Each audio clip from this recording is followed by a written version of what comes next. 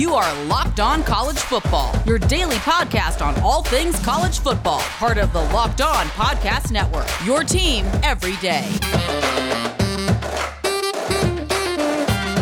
All right, it is the Thursday edition of Locked On College Football on the Locked On Podcast Network. I am your regularly scheduled Thursday co-host, Kevin McGuire from Locked On Nittany Lions. My usual pal, Matt Moscona, he's taking the week off. He's going to spend some holiday time with his family. He's all deserving of that, so we wish him all the best of luck. Of course, you can check him out on Locked On LSU for all your LSU coverage. But I'm not flying solo today. I am bringing in a member of our Locked On podcast community, AJ Black, host of the Locked On Boston College podcast. Very happy to bring him in today and get him a chance to get his feet wet on the Locked On College Football podcast. AJ, how's it going today? It's great. Thanks for having me on, Kevin. I'm off in my own little world of Boston College talk a lot, and I have my small little community that, I have my diehards, but I'm glad to talk more bigger picture stuff with the bigger national audience. It's good that we have AJ on today because I want to get his take, because he's obviously covering Boston College, but he's also a New England Patriots fan, right, AJ? Oh, absolutely. I can't complain about this year, but I've lived through the dynasty of New England Patriots football. This year was brutal. Listen, I'm an Eagles fan, so we kind of we've butted heads a couple times, but let's stick to the college game. We'll keep it amiable here. Jedd Fisch leaving the New England Patriots. He's going to be the new head coach of the Arizona Wildcats out in the Pac-12. Not a whole tremendous amount of head coaching experience, college coaching experience, I should say. So it's a kind of an interesting hire, but it kind of seems to me like Arizona is doing something where they're trying to go after an NFL guy with a good amount of NFL experience, sort of what Arizona State did with Herm Edwards. I don't know if it's just a coincidence, but what can you tell me about Jedd Fisch going to Arizona? What's he going to bring to those Wildcats? Jedd Fisch, he has a pedigree as an offensive mind, and I think that's what Arizona was really looking at. What he did was, what was surprising to me was he beat out San Jose State's head coach Brent Brennan, who had just finished a pretty miraculous year in, finishing in a top 25 team. Jedd Fisch wowed, from what I've heard, he wowed them based off his plan. And I think that's, that meticulous planning that he has about what he's going to do with this program, and he's in how he envisions Arizona going forward. So he's got, an idea about how the quarterback position is going to work. He's got an idea about how he's going to put his staff together, and he's going to have an idea about where this program is going to move forward. And I think that is what got Jedd Fisch that job. Now, when you look at what he's done as a coordinator in the NFL level, he worked with the Rams, he worked with the Patriots. He got a lot of talk and talking about Boston College. His name popped up a little bit last year when they hired up Jeff Hafley. He was a name that people were thinking about because he's one of those younger coaches that people see as a riser, someone who's going to go a lot further. So that, I think that's where he kind of stands in the coaching world. So obviously not a great year with the Patriots, but I don't think that means anything as far as what he's going to do with his next head coaching position with Arizona. Obviously, there's a lot of potential with a program like Arizona.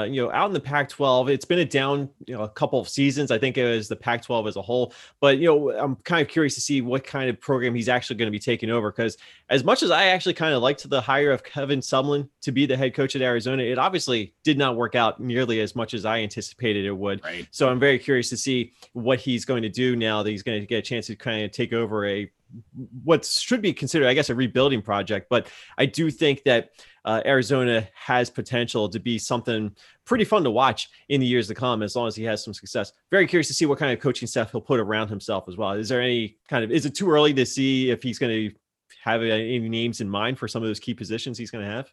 Yeah, I wonder if he's going to take some of those, lower level assistants for the Patriots or the Rams, or, he has experience with UCLA as well. So he's got a wide net of coaching from his coaching tree that he can kind of pluck from, or, based off what he said, maybe he has a whole other idea of how he wants to go with this. I think of him as one of those guys that thinks outside of the box, and maybe that's where he goes in terms of picking up his coaching staff. Maybe he adds Bill Belichick as a coordinator. What do you think? Yeah, absolutely. He's going to bring Josh McDaniel in as his offensive coordinator. Yeah, we'll see. Obviously, lots of stuff to keep on top of as far as the coaching carousel. Things are always changing by the day. Coordinators are changing. We're going to talk a little bit about that in the next segment. But I do want to throw out one other coaching hire that was made. Terry Bowden getting another head coaching job, this time with the Louisiana Monroe Raging Cajun. So very, very interesting hire, I think, as far as Louisiana Monroe is concerned. Certainly, there's no shortage of Bowdens out there in the coaching fraternity. So I think having that name recognition certainly helps. But we're talking about a guy that's 64 years old, coming off a grad assistant position with Clemson. And obviously his brother coached at Clemson as well. So I don't know exactly what the mindset was here. But of course, we've seen in recent years, certainly in the ACC, you can go with an older coach that has some experience and have some success. Actually, Mack Brown at North Carolina was a coaching hire that I thought was a little interesting at the time. That has worked out well. I'm not ready to say that the same thing's going to happen with Terry Bowden at Louisiana Monroe. What do you think? Yeah, I'm not sure either. I don't know where this direction's going to go. He's a guy that, he had all that success with Auburn and then with North Alabama. But then, his last stop at Akron was a mess. I mean, he didn't do all that well. But maybe, a hard reset's going to be able to give him that chance to really find his footing again. But it was an uninspired for me. I mean, when I look at that, I find this to be an uninspiring hire. It's a retread. It's someone, I don't know. I don't think it's going to bring them any further along in their conference. I just don't see why they would do this instead of trying, a less established, assistant at a Power 5 school, or, a coach that's more up and coming. I feel like that's probably the best route to go, but maybe they do find lightning in a bottle. We'll see. They could be in a position where maybe they don't want to go with one of those up and coming names, because if they have success at Louisiana Monroe, maybe they'll be attracted by another position. So maybe getting in an older guy like Bowden, who has experience and has an idea of what it takes to build a program, maybe they're looking for someone that can build that foundation and maybe leave it in a better position for whoever may come in the years to come after Bowden, because Bowden's not going to be around forever. So I do think that maybe there's a logic there to going with one of these guys that has experience and has a terrific football coaching background as far as that family is concerned. So just something to keep in mind. Obviously, we'll always be staying on top of all the coaching rumor mills and the coaching developments and the coaching carousel here on the Locked On College Football Podcast. AJ, when we come back for our next segment, we're going to dig into some of those coordinators that were on the move this week. I know you've got some hot takes that, well, maybe not hot takes, but maybe you've got some strong opinions about one of those defensive coordinators that we're going to be talking about coming up in our next segment. Look, we all know 2020 has been quite a whirlwind of emotion. And of course, now is a busy time of the year anyway, because of the holidays, and maybe you still have work. Maybe you're working some extra hours, making some extra money for those holiday gifts that you're buying. And you're probably feeling a little overwhelmed, but that's okay, because there is a beer that is literally made to chill as you try to find ways to chill. And of course, it's Coors Light.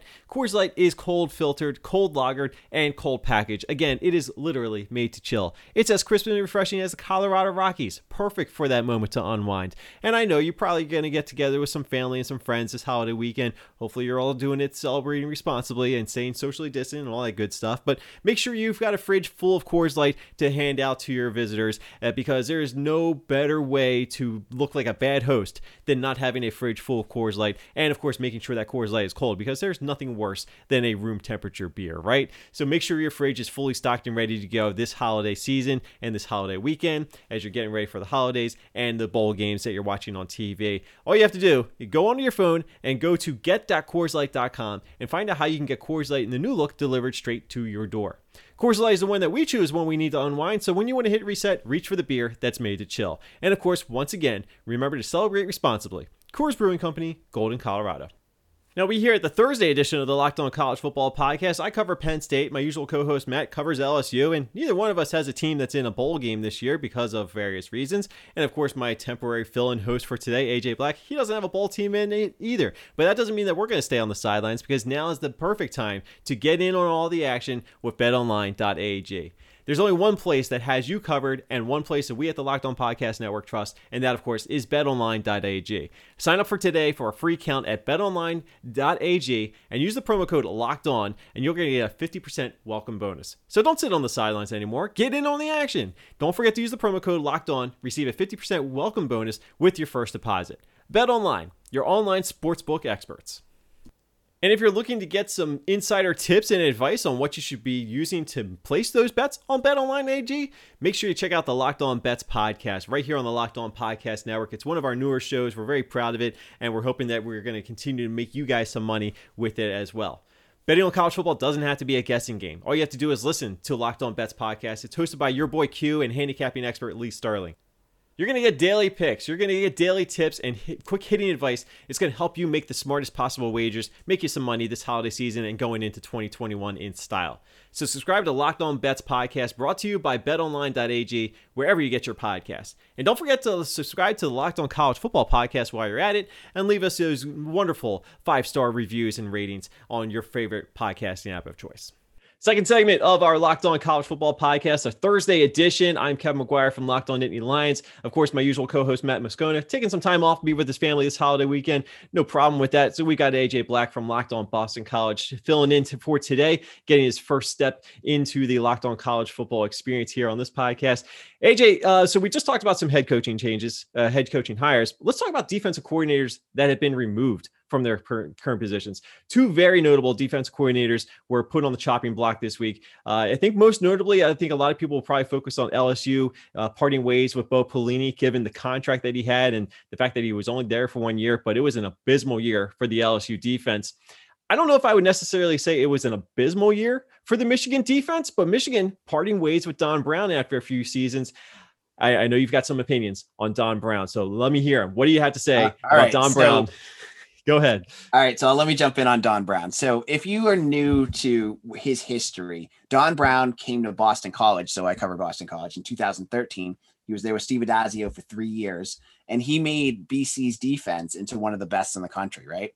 So in 2015, Boston College had one of those years that'll go down. If you research it, it was one of the craziest years in school history, because the defense was, and I'm not even lying, the top in the country. And the offense was one of the worst I've ever seen in my life. They could not move the ball. And it was all because of Don Brown's defense. Now, Jim Harbaugh, he said this, and I was reading some press conferences, with his takes on Don Brown. He was looking at statistics and was like, who is this Boston College guy that has all these statistics that are near the top? Yards allowed, points allowed. BC was near the top in everything that year. And it was Don Brown. And so Don Brown, and he's a New England guy. He coached at UMass. He recruits this area better than anyone I've ever seen. He goes to Michigan, and at that point you couldn't blame him. He's getting good money. It's one of the premier positions in the country to be a defensive coordinator under Jim Harbaugh. You can't hate on him for that. It's a great spot for him. He does well for a couple of years, and then he's doing what he's got to do. And then this year, it's the defense, I think, fell to I looked it up yesterday, 84th in the country. And that's, with Harbaugh kind of on the hot seat, someone's got to take the heat, because they're not going to cut Harbaugh at this point, given the payout they're going to probably have to give him to get rid of him. So Don Brown gets the axe. Now, for me, I think he's an excellent defensive coordinator, and some program in this country is going to be lucky to get him, because he's 65 years old. But someone's going to pick him up, and they're going to pick him up quickly, because he can turn around a defense faster than any defensive coordinator I've ever seen. Because at Boston College, we hadn't seen a defense like that, and we will probably never see one again, because he just has that acumen for that.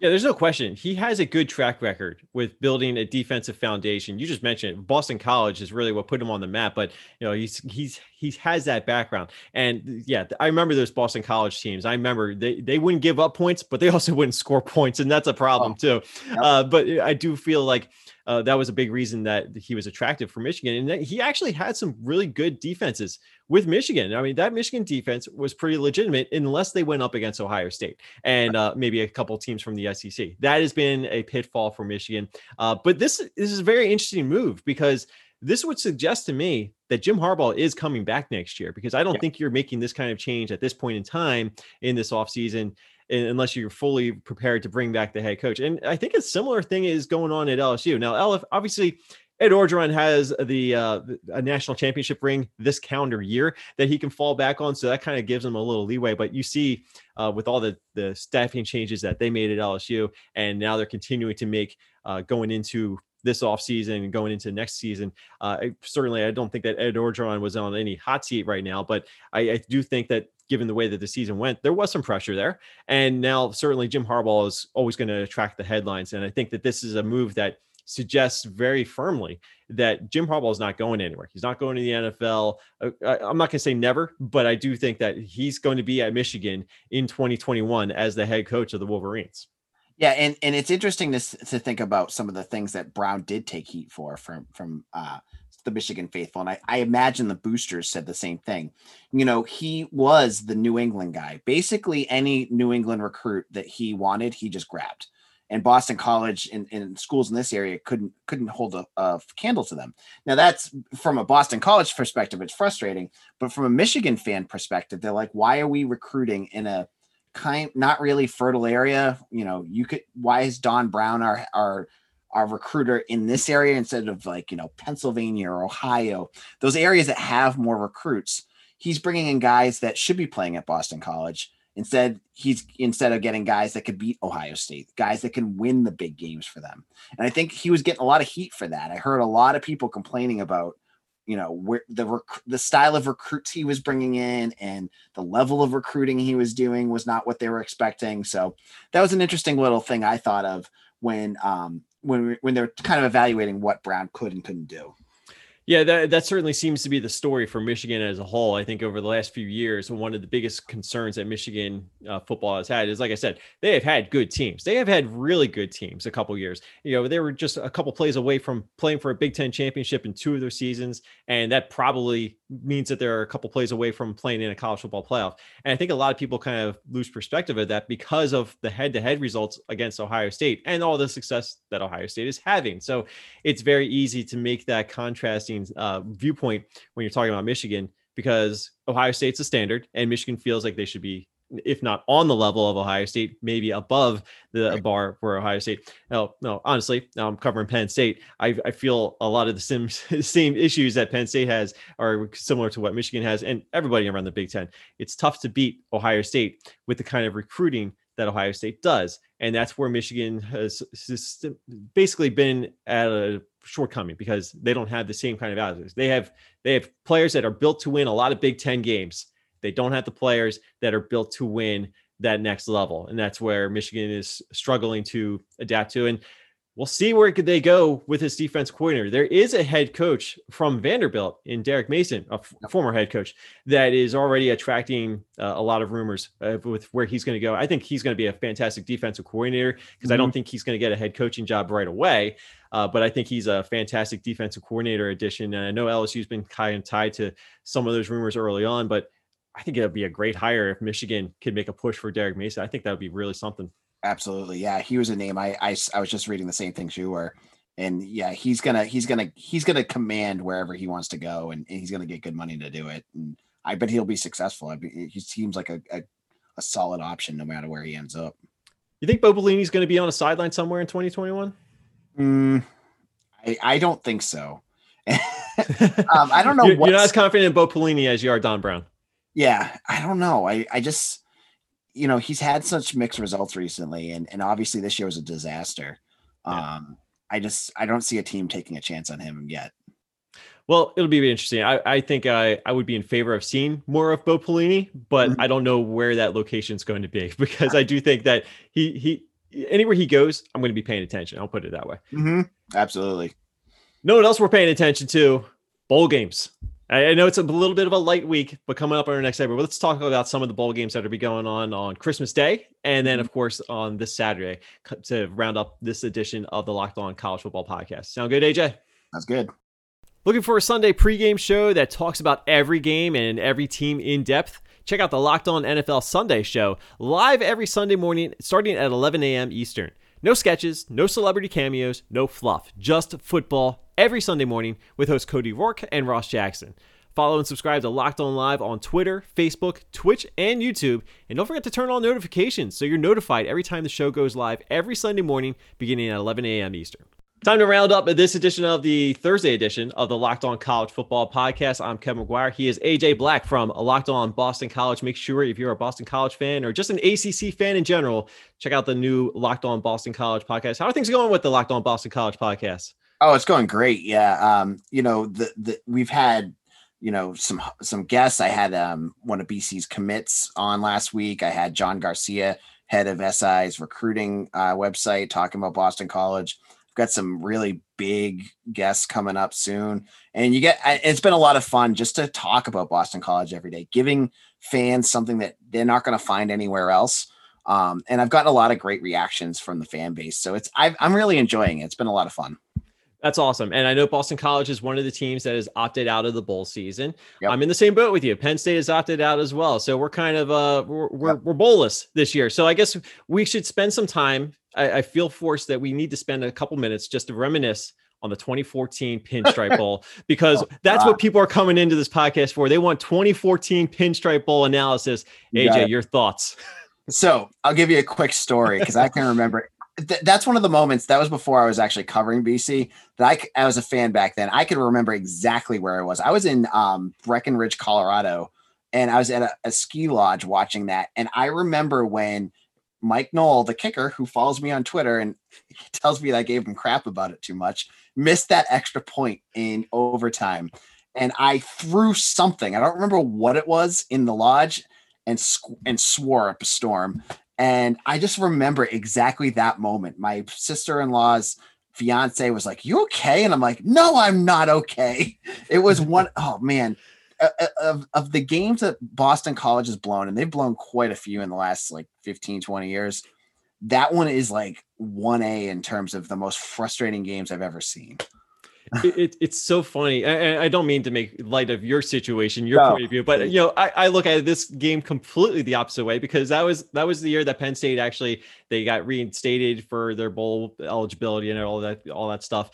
So it was actually that was a moment of pride, I think, for that program, because first year under James Franklin, they're able to play in a bowl game, and then to play it was a fun game. I think hopefully you can agree with that. It was a fun back and forth kind of game, and that's what bowl games are all about. And obviously some team has to lose, some team has to win, but I think for Penn State, that was a major win for that particular team in that particular case. And obviously, this year didn't go all that great, but I think that was a big step forward for James Franklin and what he's been doing with Penn State. Obviously, go ahead.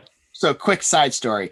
I on my website, so bcbulletin.com or on Locked On Boston College, I talked about Jeff Hafley, the new head coach, erasing a lot of the history of Boston College through every game that they played this year.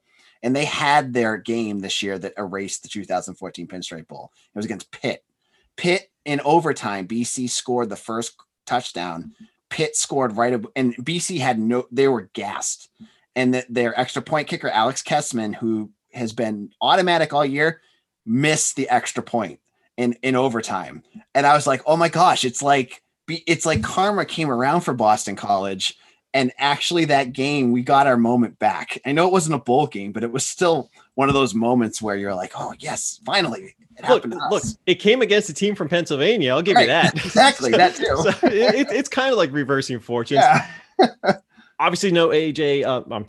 AJ. Obviously no Pinstripe Bowl this year. That's one of the many bowl games that unfortunately has been canceled due to everything going on. Bowl games not being able to fill all their spots. Bowl game matchups have been swapped out already this week. So it's a pretty light schedule, I think, as far as the bowl schedule is concerned. Obviously next week it's going to ramp up, but I do want to touch real quickly on any of these games. If you have any strong opinions about them, feel free to chime in. Sure. But of course, Christmas Day is actually probably the best bowl game that we're going to get this weekend. I think we got Marshall versus Buffalo in the Camellia Bowl.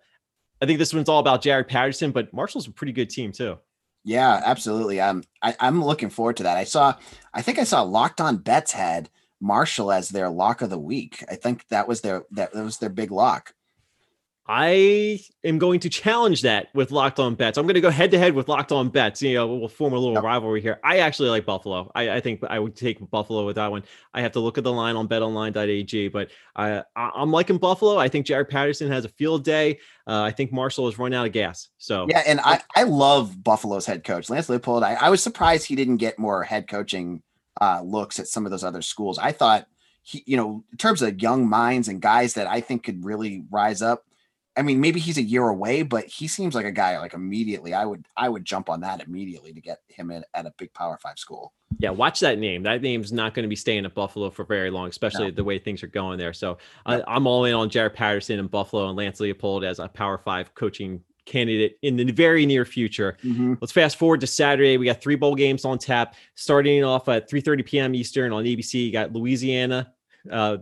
I'm sorry, those are the Louisiana Raging Cajuns. We talked about Louisiana earlier, right? So now we got them going up against UTSA. Actually, we don't know if UTSA is going to be able to play this game or not. I know their head coach just tested positive for COVID-19. So it's a tough situation. It's been the case all season long. That's going to be your first responder bowl. And hey, they may even play a full quarter of the first responder bowl, AJ.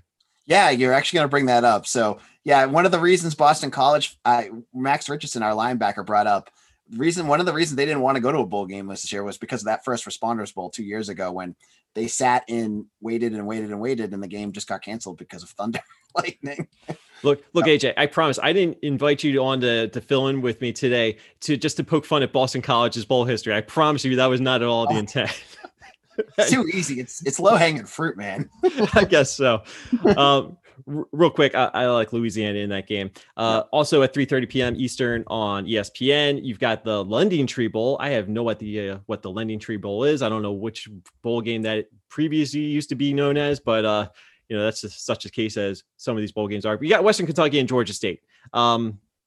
I guess I'm going Georgia State. I don't really know. I don't really have any real insight on this one, other than, hey, the Lending Tree Bowl is a thing that exists. I just saw one stat with Georgia State that kind of stuck out with me was that they led the country in turnovers this year. So go with Georgia State. I like turnover teams that turn turnovers, so I'll go with them. Yeah, that works for me. We actually do have a pretty good game on Saturday with the Mortgage Cure Bowl. I'm sorry, the FBC Mortgage Cure Bowl. Coastal Carolina, 11-0. And they're finally getting a chance to make up a game they had previously scheduled this year that got canceled. This was supposed to be the ESPN College Game Day game with Coastal Carolina and Liberty. Obviously, Liberty wasn't able to play that game. BYU fills in. BYU has their playoff dreams crushed by Coastal Carolina. And Coastal Carolina is here, the Sun Belt champions. I feel like they should have been ranked higher by the College Football Playoff Selection Committee. I know my usual co-host, Matt Moscona, would be frowning upon that statement, but he's not here to defend himself today. AJ, I think I like Coastal Carolina to finish the season off a clean 12-0. And hey, if they want to stake a claim in a national championship, I'm not going to stand in their way. I'm all for it. Yeah, you know what? I love Coastal Carolina. They've been one of the most fun teams to watch this season, and you don't even need to know a whole lot about the team. The coach is fun. They're just a fun program that's, on the rise. I love the way that they play football. And no offense to Liberty, I think Coastal Carolina is going to win this one easy. Yeah, I do too. Although Hugh Freeze going to be pretty interesting to follow in the coming weeks because Liberty had a very successful season, 9-1, and Hugh Freeze is certainly a name that's going to draw some attention. Obviously, he's not getting that Auburn job. That's filled. That's where he was going to end up. Yeah, there was some talk about maybe him being a top candidate there, but obviously Hugh Freeze, I think it might take a little bit more time to get him back at a Power 5 conference job, but I don't think he's going to be staying at Liberty forever. Right. Yeah. Yeah. He's going to be someone that some school's going to take a chance at next year. But he's a good coach, and I know he's got his past, but someone with a past like that, I feel like he's going to be some school will take a chance on him, and some schools definitely going to take a chance on Hugh Freeze at some point in time. It may even be in this round of the coaching carousel. Again, we'll have to see what happens the next couple of days as Liberty prepares to take on Coastal Carolina. I like Coastal Carolina. I think they're going to finish the season off on a high note and go 12-0. And hey, pull the UCF, pull the national championship claims, hang up the banner, wave the flag, whatever they do in Coastal Carolina. It's a good time to be a Chanticleer, I guess. Absolutely. Yeah.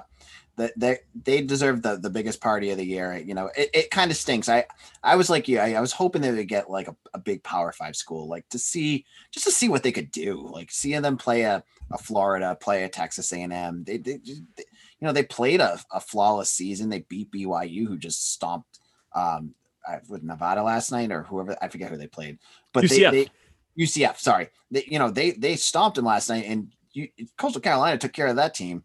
So it would have been nice to see what they could have done against, you know, a school that was up there, but we're not going to. Yeah, I will say I picked the over in that BYU UCF game. I came up, I think, a field goal shy, so I'm a little mad about that. But you know what? I'm not going to let it spoil my mood. I am still in the Christmas spirit. AJ, it was great having you on the Locked On College Football podcast. Obviously, again, have everybody check out the Locked On Boston College podcast for ongoing Boston College coverage.